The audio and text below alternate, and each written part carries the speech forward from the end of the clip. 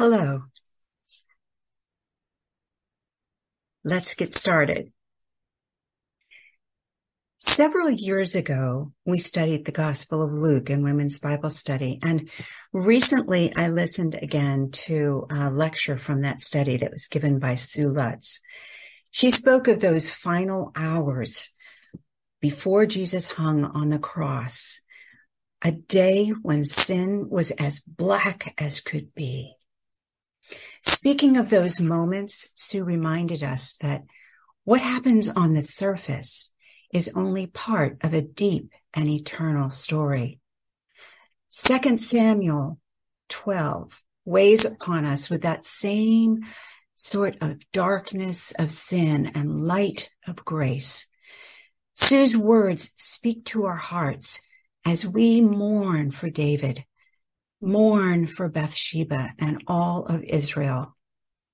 What happens on the surface is only part of a deep and eternal story.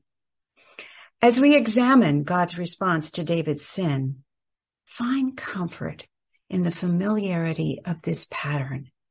It's a stunning tapestry that the Lord works in the lives of his children.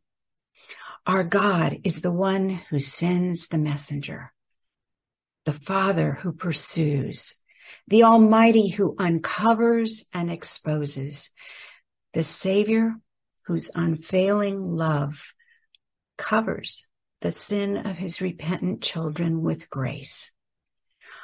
Our God is the Father who keeps our wandering hearts desperate for him. Throughout chapter 11 last week, Jane captured all the stark action, drama, and heartache of David's very visible fall. Everyone was in motion.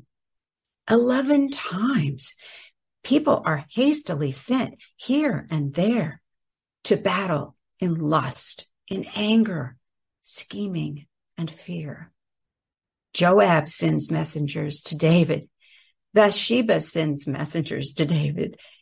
David especially sends. He's busy in deception, burying the truth, sending here and there. And God is the one who is silent until the final verse. But the thing that David had done displeased the Lord. Seemingly distant, God waits, seeing the mess, seeing everything. In our story today, we hear God's purposes burst to the surface through the crafty voice of his prophet Nathan, through the tragic death of David's tiny son, through the fierce grace of God that will not let David go. Alexander Maclaren wrote, God accuses us and condemns us one by one, that he may save us one by one. God sends. Yahweh knows David, every detail, inside and out, far better than David knows himself. He knows David has shrouded his conscience in darkness. It's time for light to burst through. Waiting is over. We expect punishment and judgment, and certainly that is here. But as Dale Ralph Davis puts it, we have this sense that we have traveled beyond judgment into the land of grace. So Yahweh sent Nathan, loved and trusted. It's been a while since Nathan entered the story. The last time was in the glorious chapter 7, when Nathan came to tell of God's promise to be like a father to David, to bless him with an eternal kingdom through David's descendant. Nathan was skillful and wise. He knew better than to come storming in like John the Baptist and confront David. No, God's strategy is the scheming of grace. It's time to stir the king's conscience. And the perfect prescription came in the form of a simple story. Mercy will not let the cover-up continue. This is not Saul, whose hard heart was full of excuses and paltry obedience. God loves David fiercely. The road to repentance and restoration ahead is painful and shattering. God exposes. According to Alistair Begg, Nathan comes 1 or 2 years after the incident with Bathsheba. She's now living in David's house, and the child of their first union is a toddler. From the outside, it seems that David's cover-up succeeded. As we study this chapter, we can't move on. Our hearts ache for what is ahead, but it appears that David's conscience sleeps. Nathan begins to tell a story that must have appealed directly to the king's sense of justice. The story follows a familiar format. There were 2 men in a certain city, much like the stories that Jesus told. Problems like this would have been brought to the king, and David knew the law of Moses backwards and forwards as a just king should. He had a heart for the vulnerable, proven by his treatment of Mephibosheth. This is the David who said in one of his Psalms, "I delight to do your will, O my God. Your law is within my heart." But unfortunately, God's will does not keep us from wandering. We still want what we want, treasuring our idols in the dark. How far David has fallen, blinded by entitlement and pride. As Joyce Baldwin puts it, Nathan's sword was within an inch of David's conscience before he knew that Nathan had a sword. Reading 2 Samuel 12, 1-6. And the Lord sent Nathan to David. He came to him and said to him, there were 2 men in a certain city, the one rich and the other poor. The rich man had very many flocks and herds, but the poor man had nothing but one little ewe lamb, which he had bought. And he brought it up, and it grew up with him and with his children. It used to eat of his morsel and drink from his cup and lie in his arms. And it was like a daughter to him. Now there came a traveler to the rich man, and he was unwilling to take one of his own flock or herd to prepare for the guest who had come to him. But he took the poor man's lamb and prepared it for the man who had come to him. Then David's anger was greatly kindled against the man, and he said to Nathan, as the Lord lives, the man who has done this deserves to die, and he shall restore the lamb 4-fold because he did this thing, and because he had no pity. A fascinating story. Did you notice how little we learn of the rich man? We only find out what he had. His possessions. Of course, also that he feels entitled to his neighbor's pet lamb, while the poor man's life is full of relationships, children and a family circle and a home. It's easy to identify with this man and appreciate the warmth of his life. Notice in verse 3, the treasured land grew up with his children, eats from his morsel, drinks from his cup, and lies in his arms. Familiar words, those. Eats, drink, lie. Uriah's words, his very words, his reasons for not going to his wife while Joab's army was denied the same luxuries far from home. I suppose the words just weren't familiar enough to David as his conscience continues to sleep. We too can listen to the word of God, sharp as it is, and not hear it. For years, God's word can stop at our ears and never enter our hearts. When a traveler comes to the rich man, he doesn't want to waste a single lamb from his own flocks. So without a thought, he took the poor man's precious lamb, has it slaughtered and cooked for dinner. Just as David took Bathsheba from Uriah. David is indignant. His reaction is over the top. Now he invokes the Lord who lives and explodes. This man should die. As Nathan recounts the tale, we ask, why should the rich man die? I mean, after all, we are talking about a lamb, right? Certainly the penalty from Exodus 22:1 is sufficient. 4 lambs for the one stolen. But David, the righteous judge, outraged by the cruelty of the rich man, delivers the verdict and judges himself. Throughout chapter 11, David moved from impulse to impulse, living blind in his own self-indulgent kingdom. Is David's extreme reaction now somehow tied to his own hidden guilt?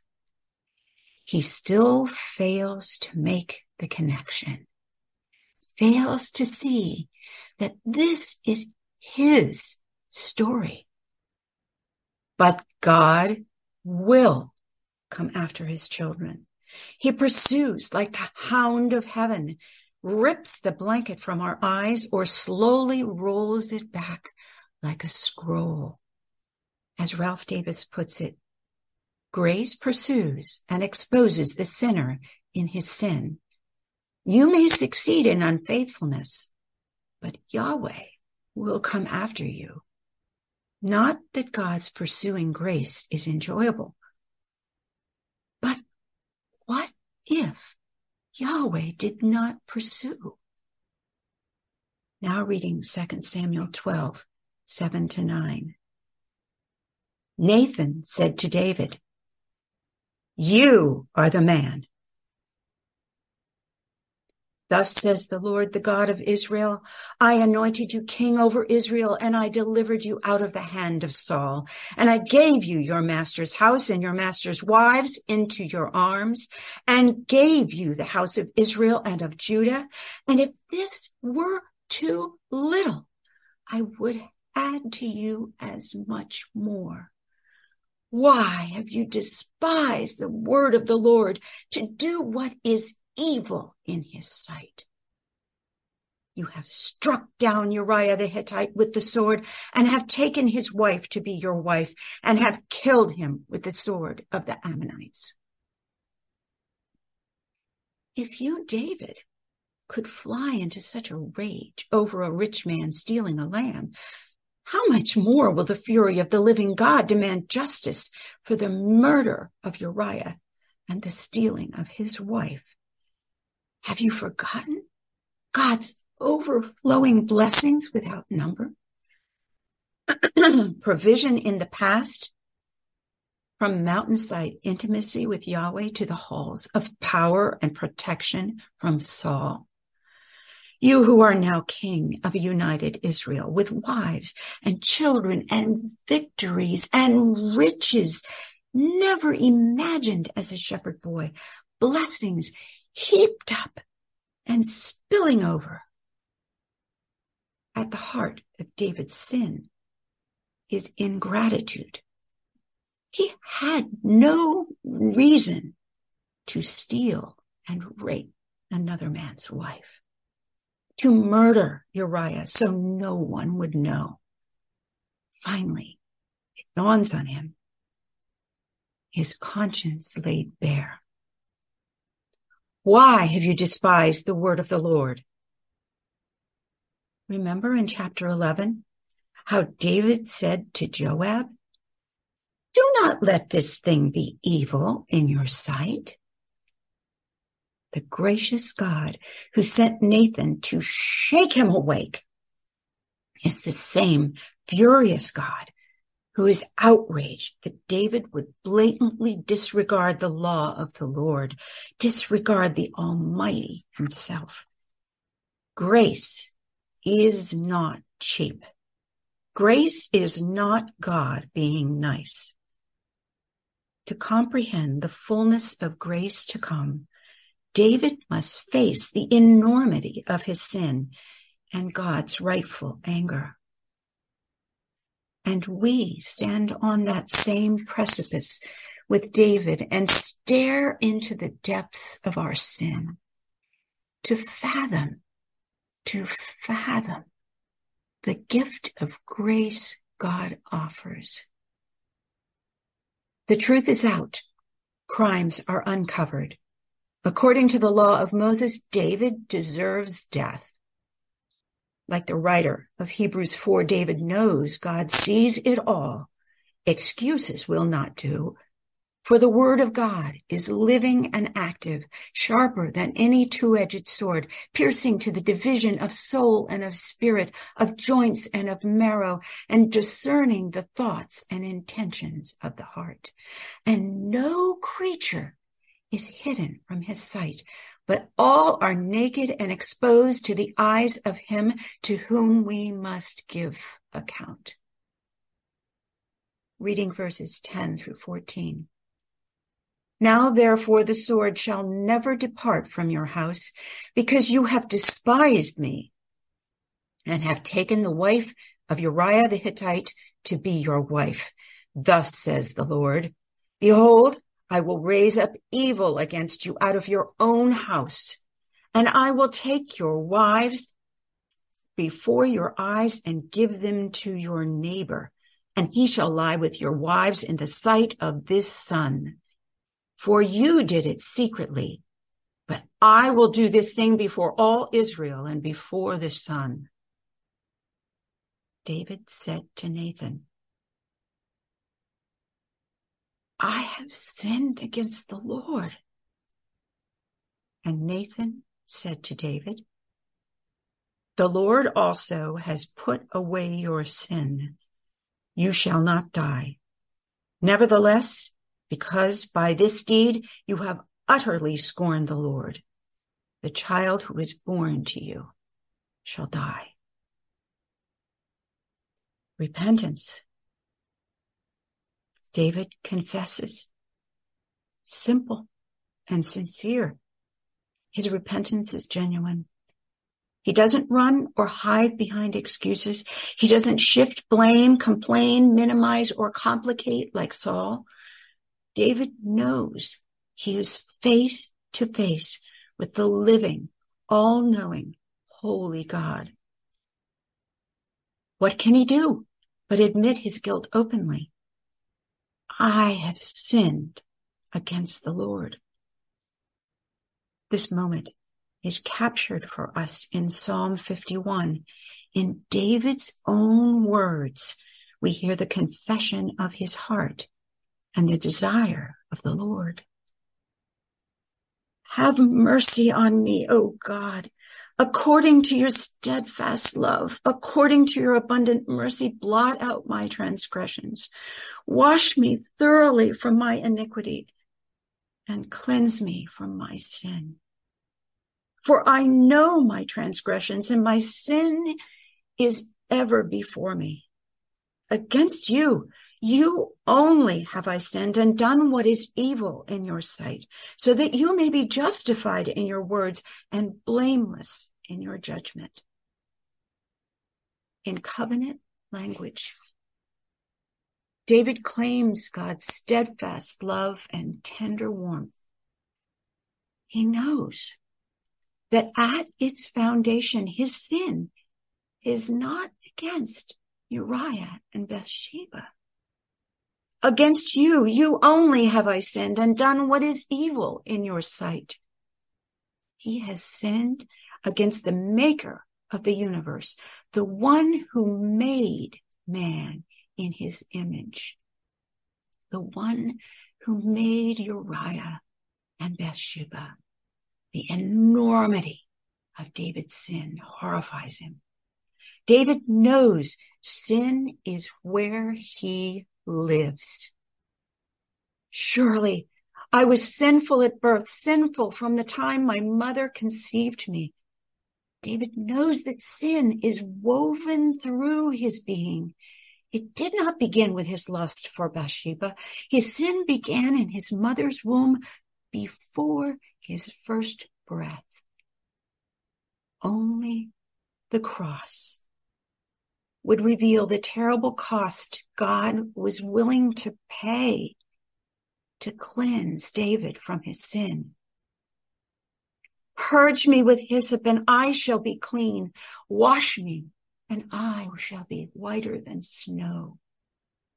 The cross was the hyssop.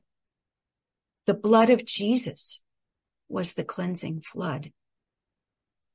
Alistair Begg tells us the gospel message is not, you are the man. The gospel message is, the Lord has also put away your sin. God covers. Romans 8:32-34. He who did not spare his own son, but gave him up for us all, how will he not also with him graciously give us all things? Who shall bring any charge against God's elect? It is God who justifies. Who is to condemn? Christ Jesus is the one who died. More than that, who was raised, who is at the right hand of God, who indeed is interceding for us. David knows God. He knows his compassion. Think of all the Psalms that we have studied that David wrote. Think of God's care for him in battle with Saul in the wilderness. David knows the promises that God has made, promises of a forever kingdom, covenant promises of a descendant, a son of David who will come and rule for eternity. Like Abraham, David believes Yahweh. David has faith. He doesn't know exactly how God will pay the penalty for his sins, but he believes that God will surely do it. Let's circle back, because I've skipped a part, a pretty important part. What about verse 10? Now, therefore, the sword shall never depart from your house. If David is forgiven, washed clean, why then does the Lord speak of raising up evil, a sword within David's own house? Why will David's wives be given to his neighbor for all Israel to see? And why must his child die? The sad truth is that forgiven sins still have consequences. The Old Testament scholar Alec Motyer describes an image that helps to clarify this reality that we all face. He says, repentance is like fetching back a stone one has just thrown into a pool. The stone can be retrieved, but the ripples go on spreading. God graciously retrieved this stone for David. Sin is forgiven. His relationship with the Lord is restored. His life is spared. The kingdom remains his, but the ripples continue to spread and spread. The impact of David's complacency,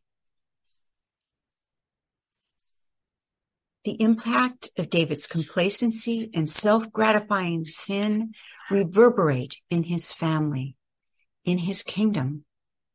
Yahweh forgave David's sin, but will not shield him from every consequence.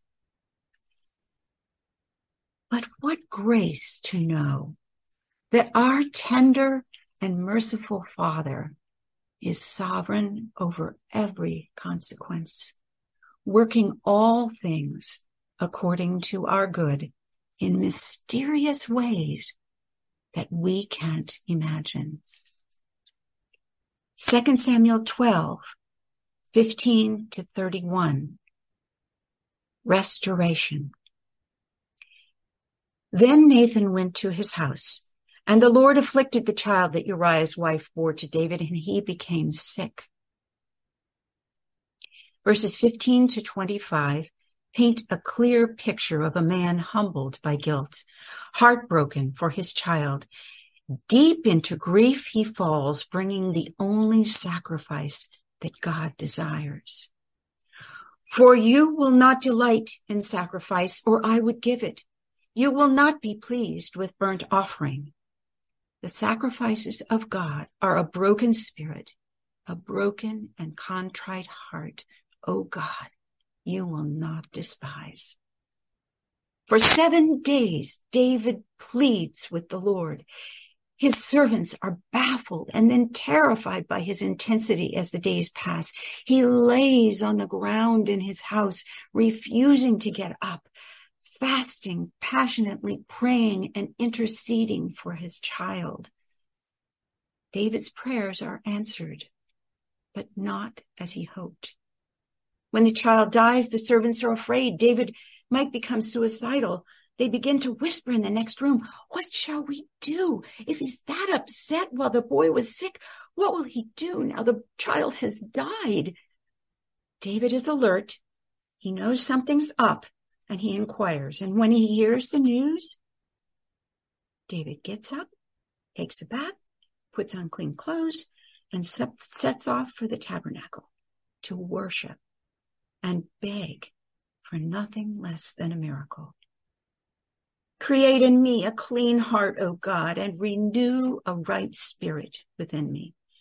Restore to me the joy of your salvation and uphold me with a willing heart.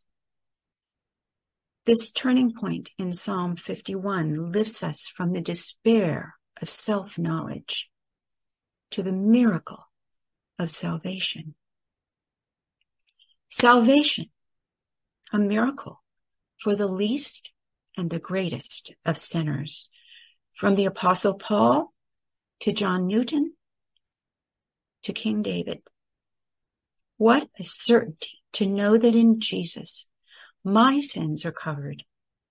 Jesus is my holiness.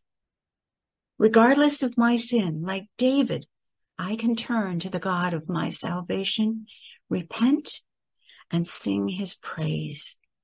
My thirst is satisfied. My soul is free. He returns home and David's servants ask about his bizarre behavior. He responds from an intimate understanding of God's nature. Grace is not a heady doctrine. In past grace, David has seen God act out of compassion over and over again. And so he had hoped. While the child was still alive, I fasted and wept, for I said, who knows whether the Lord will be gracious to me that the child may live? But now he's dead. Why should I fast? Can I bring him back again? I shall go to him, but he will not return to me. Verses 22 and 23. David's life is spared, but it is as if this tiny son of David died in his place, foreshadowing God's ultimate rescue in Jesus. A severe mercy. Back to the discipline that Nathan described, a sword and evil for all Israel to see. And one final question. Will the coming consequences of David's sin be an example of what C.S. Lewis calls a severe mercy? Let me explain what I mean. In 1 Samuel, we all watched as David was driven to God again and again by Saul's murderous jealousy. Affliction made him faithful, desperate for Yahweh. In 2 Samuel, David was the unrivaled king of Israel. God prospered him in every way. And when David was not desperate for God, he was more vulnerable to self-destructive depravity. Civil war, death, and evil will be the direct result of David's self-indulgence and blind complacency as husband, father, and king. Will the consequences of that sin be a severe mercy that finally drives David to the living God? We shall see in the coming weeks. Verses 24 to 25 give us a glimpse of restoration birthdays. For the first time, Bathsheba is named and called David's wife rather than Uriah's, a sign of God's forgiveness. 1 Chronicles 3:5 suggests that Solomon is the fourth son of David and Bathsheba, so the writer of 2 Samuel may have skipped ahead in order to show another sign of God's mercy in this important child. Nathan calls him Jedediah, beloved of the Lord, a hint at Solomon's future kingship. God's promises stand firm. More grace. Consequences that flowed from David's sin also led to the birth of Solomon, and from Solomon to Jesus. From the evil of David's actions, God created a global flood of restoration. A few words on the final section of this chapter, verses 26 to 31. The battle for the Ammonite city continues like a frame until the end of chapter 12. All this time, Joab led the fight at Rabbah, while in Technicolor, the battle for the soul of David rages in Jerusalem. Finally, Joab manages to capture the city's source of water spoken of in verse 27. And without water, soon the entire city will fall. So Joab sends a message quickly to the king. Come quickly, or the city will be called by my name, not yours. David comes and captures the city, the spoil, the huge bejeweled crown, and the Ammonites are set to work as forced labor. David returns to Jerusalem. In Romans 4:7-8, Paul uses David as an example of the Lord's mercy and quotes from Psalm 32. Blessed is the man against whom the Lord will not count his sin. Gone, never to be brought up again. This is not human justice. This is scandalous grace, the deepest of all eternal stories. All for love's sake, it is on Jesus that David's blood-guilty sins fell. On the broken body of Jesus on the cross. Because of him, our repentant hearts can come to the Father. Because of Jesus, we lift our voices in praise to the glory of God. With love wide as the ocean and deep as the sea, Jesus invites, come to me. Let's pray. Holy Spirit, work in us as we study and pray together. Teach us truth in the inward being and wisdom in the secret heart. Like David, our hearts are prone to wander. As you sanctify us for your kingdom, open us, work out and work in the lessons we learn from David's sin and repentance. Heavenly Father, you are Lord, infinitely holy, King of the universe, boundless in steadfast love and tender mercy. Make us desperate for you. Jesus, give us faith to follow you in this life and eagerly await your coming again. For it is only by your grace that everlasting love and life are found. In the name of Jesus. Amen.